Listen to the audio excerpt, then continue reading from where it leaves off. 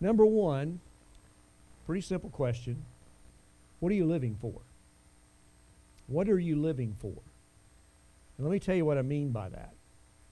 What is your purpose in life? What gets you out of bed in the morning? What is the driving force? Is it family? Approval of others? Maybe money? Pleasure? A lot of different things can be what we're living for. Sometimes you'll hear someone say, my life is, and then they'll fill in the blank. Or, this is my life. My family is my life. My job is my life. And what they mean by that is that's what they're living for. That's really the thing behind what they're living for. And really the second question that I have is kind of just rephrasing the same idea. It's, what is the driving force behind your life? What is it that, for instance, caused you to come to church this morning? Did you do it out of obligation? Did you do it maybe just because it's a habit? So what's the driving reason behind what you do? Why do you do what you do? This is what these two questions are really getting at. And I think this is very much the answer that we see in Galatians 2:20. It's all about our life. So the title of my message this morning is The Life Which I Now Live. What is the life which I now live? What motivates the life which I now live? And that's really what Galatians 2:20 seeks to answer for us. Now, I love the Bible. I hope you do too. I think it's pretty obvious that you do. You're memorizing Scripture. You're trying to order everything that you do based on Scripture. And so my love for the Bible drives me to try to be true as I can to what the Scripture teaches. In order to do that, I want to make sure that I'm always looking at things in context. There's an old saying, a text without a context is a pretext. You know, the old story of a fellow that decided he was going to find out what God wanted him to do in his life, and he opened his Bible up and just stuck his finger down and looked for a verse, and it said Judas went and hanged himself. Well, that's not too good, so he did it again and opened it up and put his finger down, and it said, go and do thou likewise. So that's not the best way to find out God's will. You know, we want to know what the context is. What is Scripture teaching us? And so when we look at Galatians 2:20, it appears in the book of Galatians, right? So that's pretty obvious. So what is the book of Galatians about? Well, the book of Galatians is a letter that Paul wrote to the churches of the region of Galatia. And he was writing this letter in answer to an issue that was going on in that community. What was happening was these were Gentile churches. Paul and Barnabas had gone and spread the gospel, and these churches had popped up, and God had done marvelous things among these Gentiles, but they were not people from a Jewish background.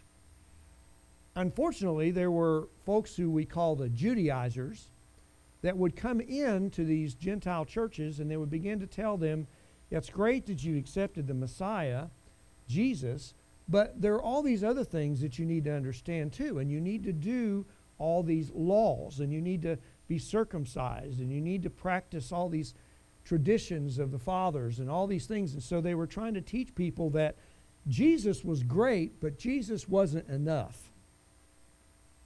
And so Paul and Barnabas began to try to fight that battle, and they said, look, we need to go to Jerusalem, and we need to get with the apostles, and we need to get an answer for this situation.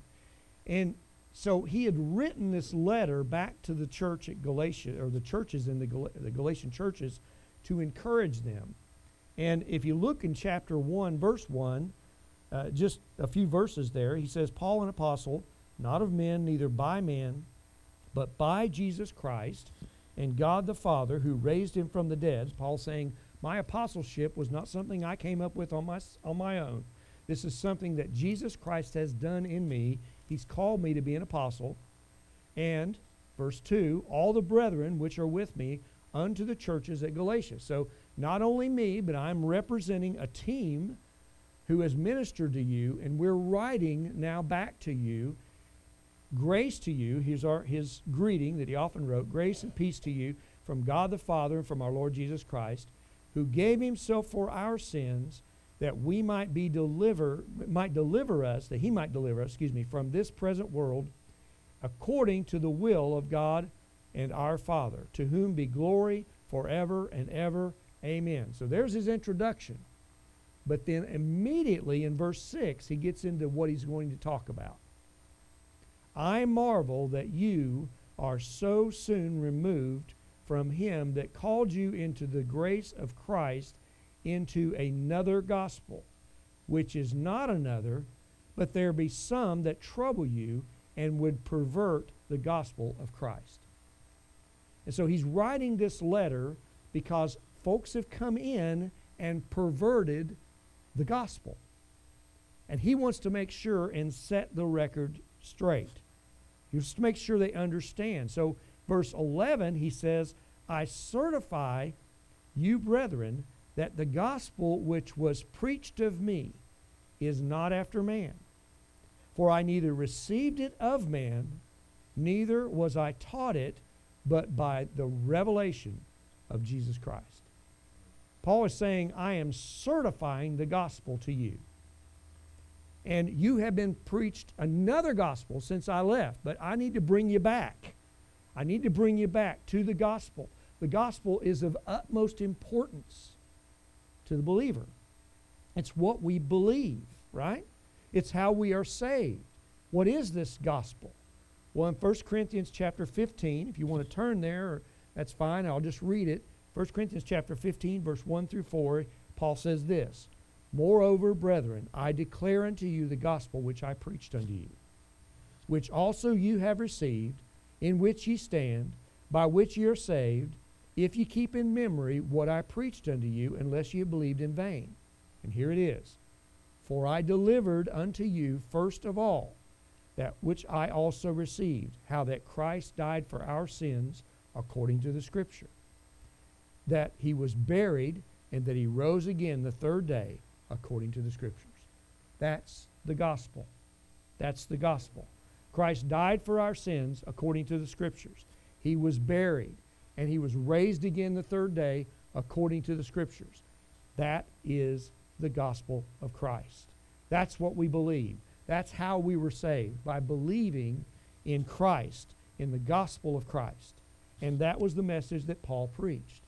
And so this letter he's writing to the Galatians is to remind them of the gospel and bring them back to the gospel. Now, that's the context of the book of Galatians. Let's talk about the context of chapter 2.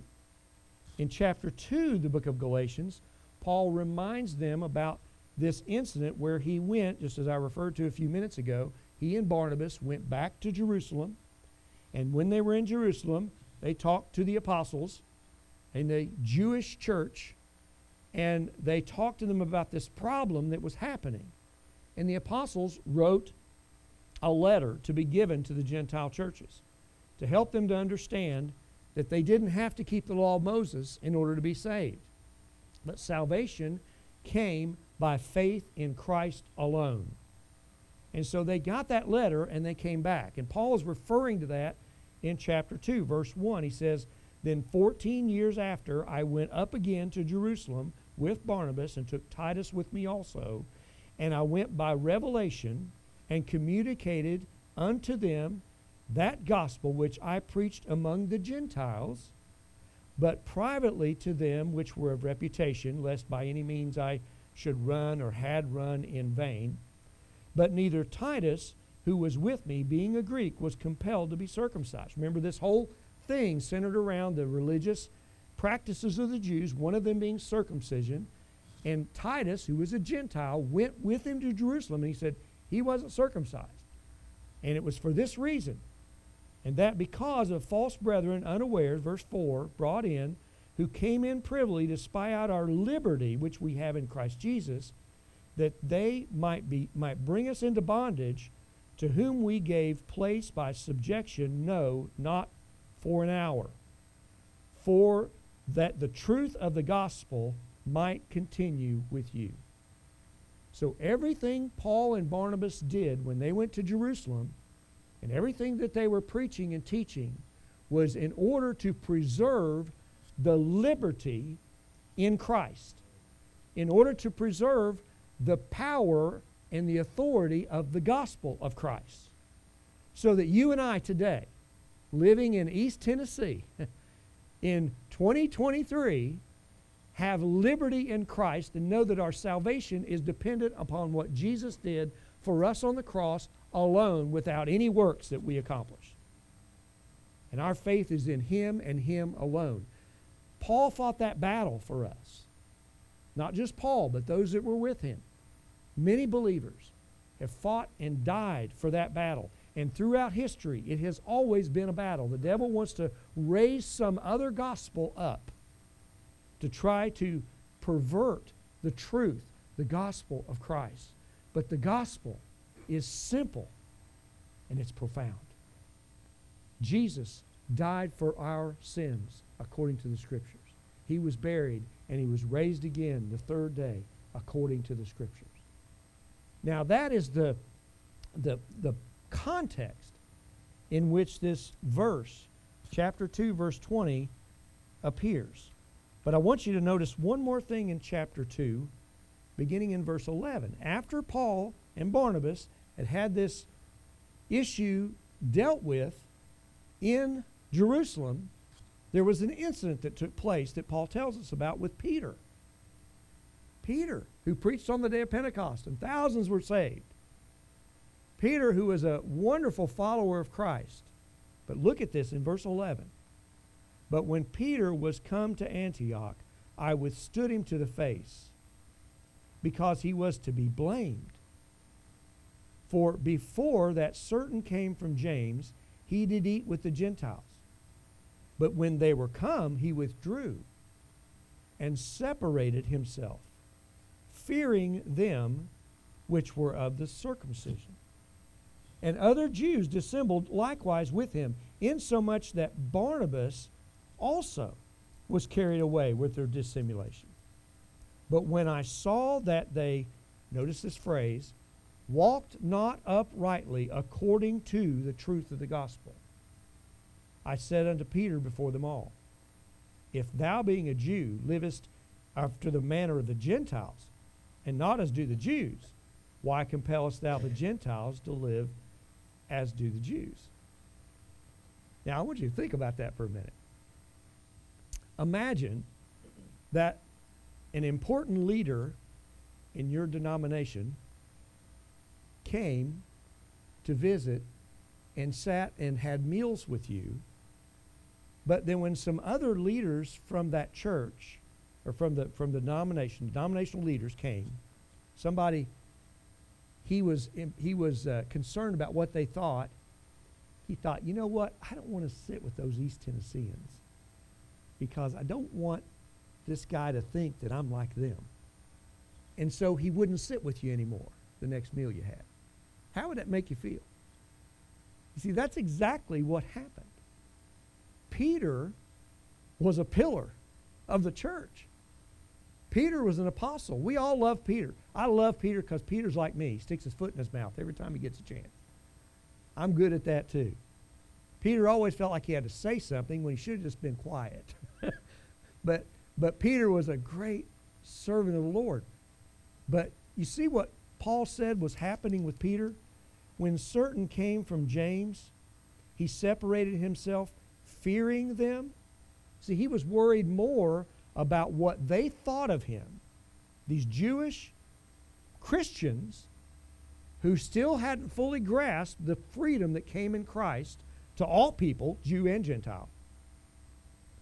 He was worried more about what they thought of him than he was about caring for the believers, Jews and Gentiles, who were part of those congregations. And Paul saw exactly through what was going on. He said, Peter, if you're going to live like a Gentile when these guys aren't here, well, you know, you're going to sit down and have a ham sandwich. when nobody's around. But when James' cohort comes over here, you start acting different. Why do you compel these Gentiles to live like Jews do? And he just exposed the whole thing. But notice what he said that Peter and others who were following Peter's lead, even including Barnabas, were doing. They were not living uprightly according to the truth of the gospel. Now, I want you to think about that for a minute. We just said that the gospel is simple. It's the death, the burial, the resurrection of Jesus Christ, right? Simple. But the gospel is not just a creed that you believe. And you belong to a church that all agrees that we believe that's the gospel. That's the doctrine that we believe. That's just something written on a piece of paper, and we believe that. We assent to that being true. It's not just that. You see, if the gospel is something you embrace, you put your faith in Jesus Christ, in the gospel, it changes everything. It changes everything. When you join a local church, it's not joining the YMCA or the Kiwanis Club, you know. The local church, the Church of Jesus Christ, is unique. It's different. See, the gospel of Christ, it's not like signing up for a political party. Well, I believe in these certain principles. This is my platform. No, it is something that governs your life. It is the central driving force in who you are. That is what the gospel is meant to be. See, when Peter was saying with his mouth, I believe that Jesus is the Son of God. I believe that Jesus died for my sins, that he rose again. That was a truth that he believed. But when he was acting this way with these Gentile Christians who had trusted in the same Christ he trusted in, and he was separating from them because he was worried about what someone else would think, he was not living in accordance with the truth that he said he believed. Does that make sense? You see, the gospel should affect the way you live your life. It's the filter through which you look at everything. The gospel of Jesus Christ. In our church at West Park, we have a counseling ministry, and I'm involved in the counseling ministry. And one of the things I love about that counseling ministry the approach is it's biblically based. It's not, psychology is not really part of it at all. It's all based on the gospel. Because the truth of the gospel affects everything. It affects how I treat others. It affects how I think about myself. It affects the choices that I make day to day. It affects everything. And so now, just to give you a little bit of warning, this was just my introduction. Okay, we haven't gotten into the message yet. So my time starts, no, I'm just kidding. I'll be nice. But I wanted us to understand the context of Galatians 2:20. Because Galatians 2:20, I want to break it up into three parts, okay? We'll read the whole verse again, and then we're going to break it up into three parts, because Galatians 2:20 capsulizes everything we've just been talking about and helps us to apply it. Okay? Galatians 2:20, I am crucified with Christ. Nevertheless, I live, yet not I, but Christ liveth in me. And the life which I now live in the flesh, I live by the faith of the Son of God, who loved me and gave himself for me. I said we're going to break this up into three parts. Number one, I am crucified with Christ. I am crucified with Christ. Now, Paul is writing this, but what he's saying is true of him is also true of all believers. So we need to understand what it means What does it mean when Paul says, and when you and I can say the same thing, I am crucified with Christ? Now, I'm no Greek scholar, but I can look things up, okay? So I'm going to share with you some things about Greek. Greek verb tenses and definitions and things like that. Mostly verb tenses in this case. The word here that is translated, I am crucified with Christ, it is in the perfect tense, perfect Greek tense. Now, the Greek language has features that we don't have in English, and sometimes it's hard to give it an exact translation. But what we typically do with something like this is we would say something has happened, or we would say, I have been crucified with Christ. And that's a little closer to the meaning, but still not fully the meaning. The perfect tense means something has happened in the past and it has a continuing effect. So an event has happened sometime in time past, and now the consequences of that are continuing to be true. So it's almost like saying, I have been crucified with Christ, and I stand crucified with Christ. I now am a person who is crucified with Christ. An event happened 2,000 years ago. Jesus Christ died on the cross for me. That is an event that happened in a time. Now, I, as a believer in Christ, stand in the reality of that. I am crucified. That's what Paul says. I am crucified with Christ. The second part of this is the mood of the language. We have a tense. We understand verb tenses in English, but moods are a different thing. A mood, it's in the indicative mood, which just indicates that it was a specific time that this took place. A specific time in history that this took place. When Jesus Christ died on the cross, he said, it is finished. It is finished. He accomplished it on the cross. He did his work, and his work was complete. You weren't even born yet. I wasn't even born yet. And yet he fully accomplished the work to save us on that cross.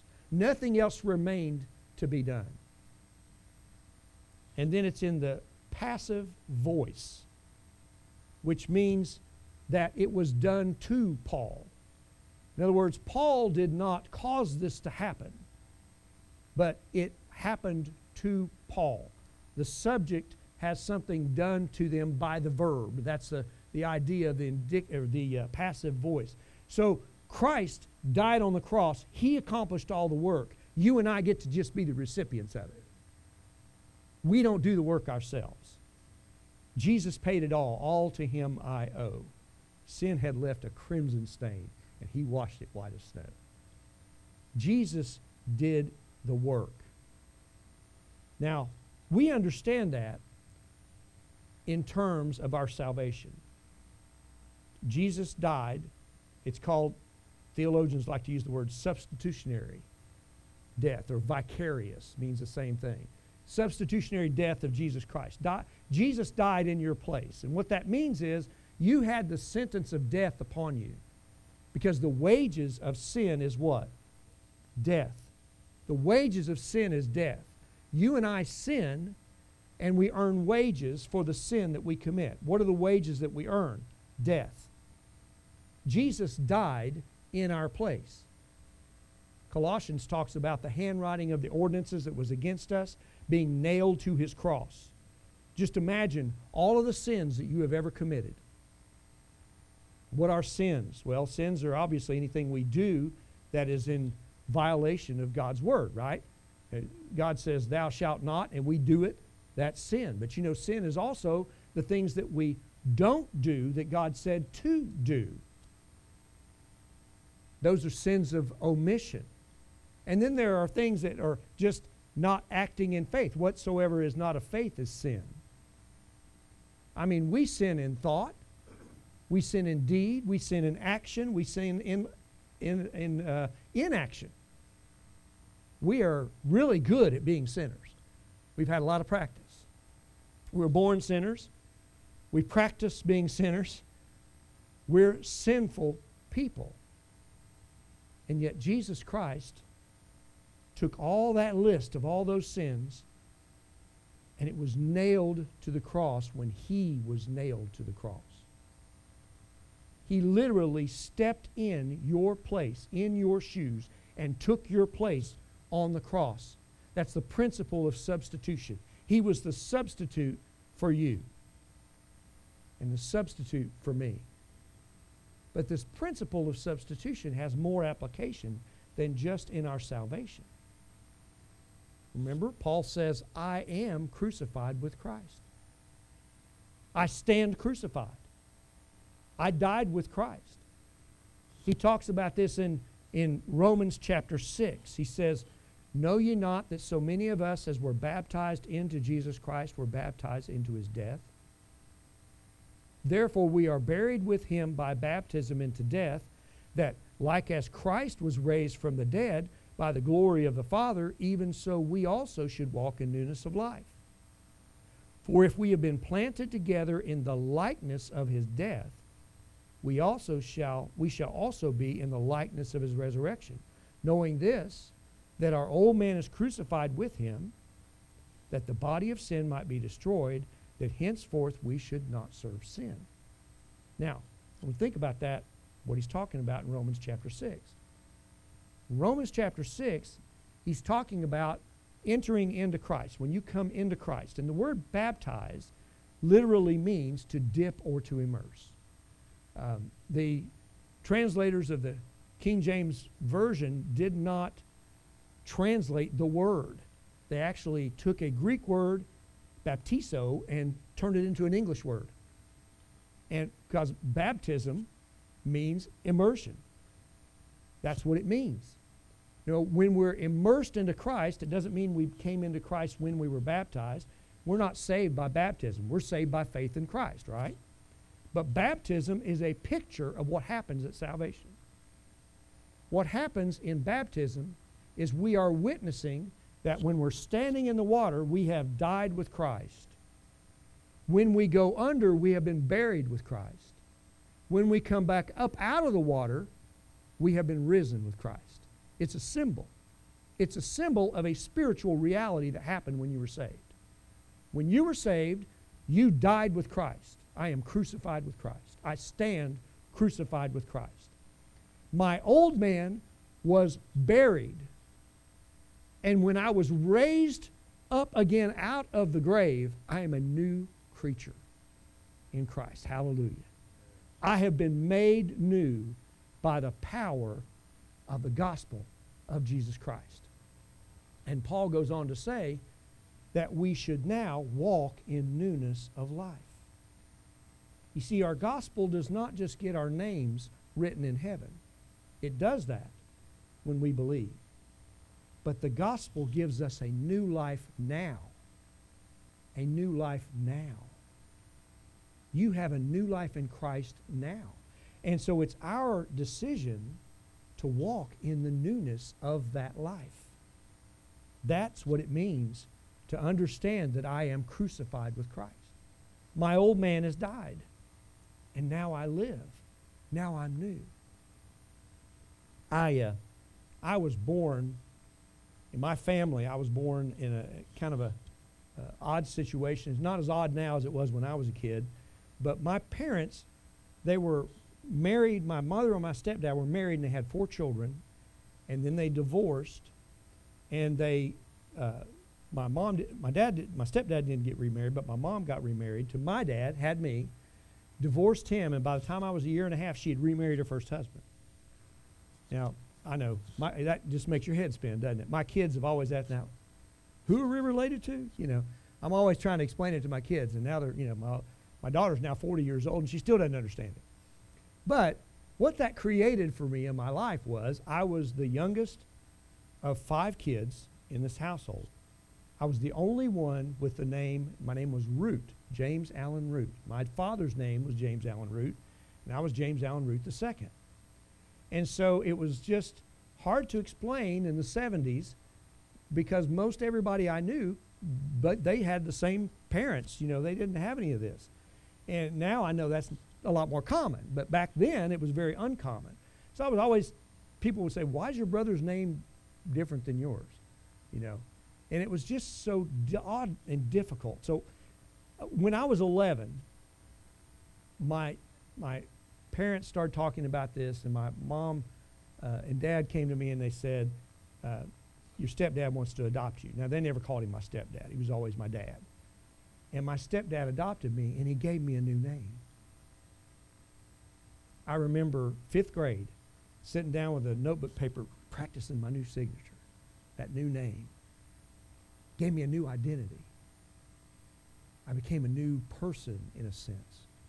And I think about that a lot when I think about my relationship with Jesus Christ. When I came to Jesus Christ, the old man was dead. Now, if you can't find anything that has to do with me named James Root anymore.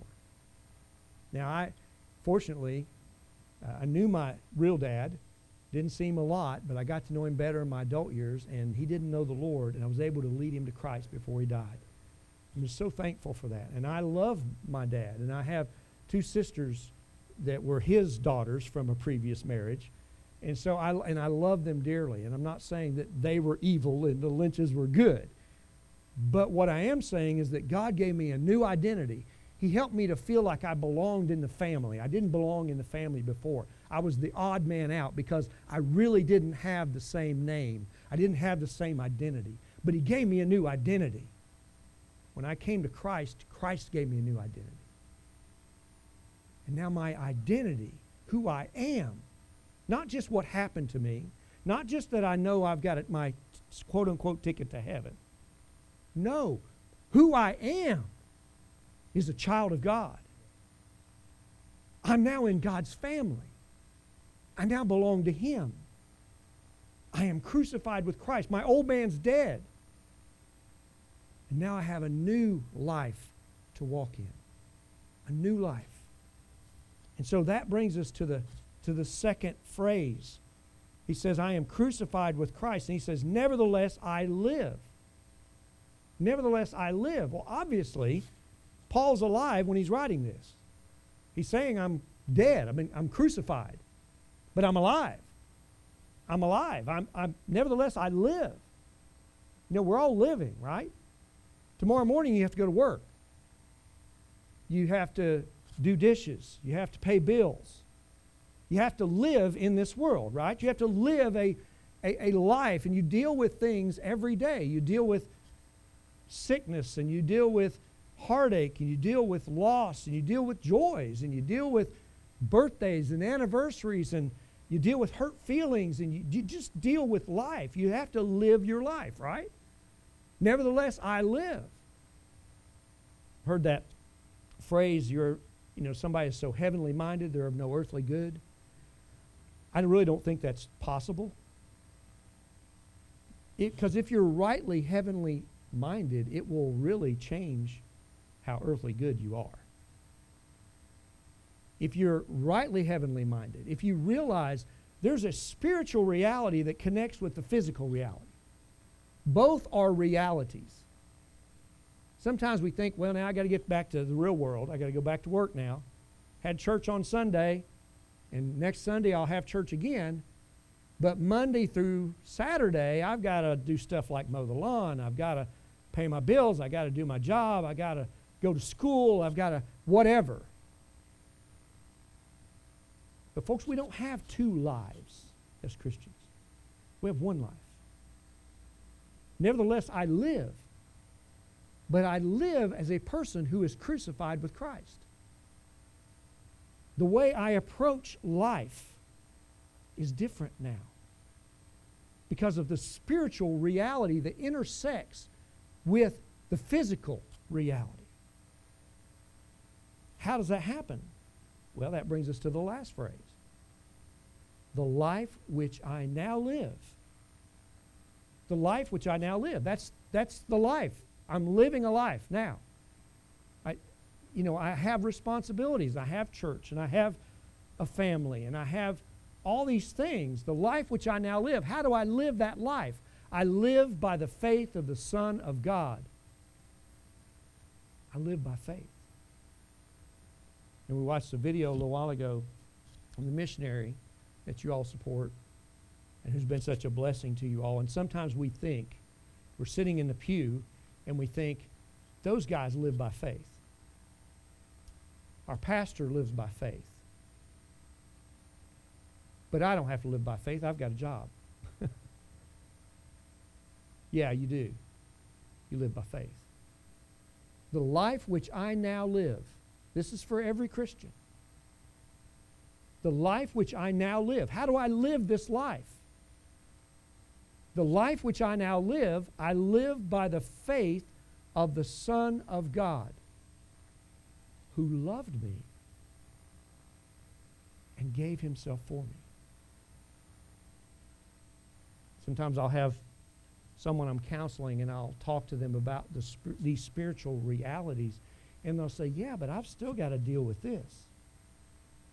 I know that's fine for later on in heaven, but right now I've got to deal with this. Well, yeah, but you deal with this by faith. You deal with life by faith. How do you do that? How do you pay bills by faith? How do you go to work by faith? How do you live your life? The life which I now live, I live by the faith of the Son of God. Well, first of all, you need to understand that he changed everything. That when he saved you, he didn't just save you to get you out of hell. It's not just a fire escape. Salvation is not just an escape, get out of hell free card. Salvation is a new life. He purchased you with his own blood. You belong to him. And he loved you. You know, it's heartbreaking to see what people do with love in our culture. All kinds of things are called love. We're told now you can't help who you love. You know the Bible commands us to love? We're commanded to love. How can you command a feeling if that's all it is? You can't command a feeling. Jesus said, if you love me, keep my what? Commandments. John tells us that the way we know love, he says, herein is love. Not that we love God, but that he loved us and sent his Son to be the propitiation for our sins. I have 2 sons and I have 2 daughters. 2 different times I have thought that I lost one of my sons, but each of them. My youngest son, Ian, when he was 12 years old, I'm a drywall contractor, and I took him on a job site with me because I went on job sites with my dad when I was that age. Matter of fact, I worked with my dad, started working with my dad around that time regularly. And my wife wanted him out of the house. You know, he was driving her nuts. School had just let out. So I took him to a job site with me, and it was a job in Tellico Village. Large house, had an elevator shaft. And he fell down the elevator shaft. 3 floors. Crushed his skull. He was life flighted to UT. Spent 2 weeks there, 2 weeks at Patricia Neal. Praise God, he's fine now. He's 29 years old now. Works for me. Fine young man. Got a little girl. And I love him to death. But I thought I lost him. Not only did I think I lost him, I knew it was my fault because I took him there. I was so beyond devastated. That was my son. And yet, God the Father gave his Son on purpose for you and for me. That's love.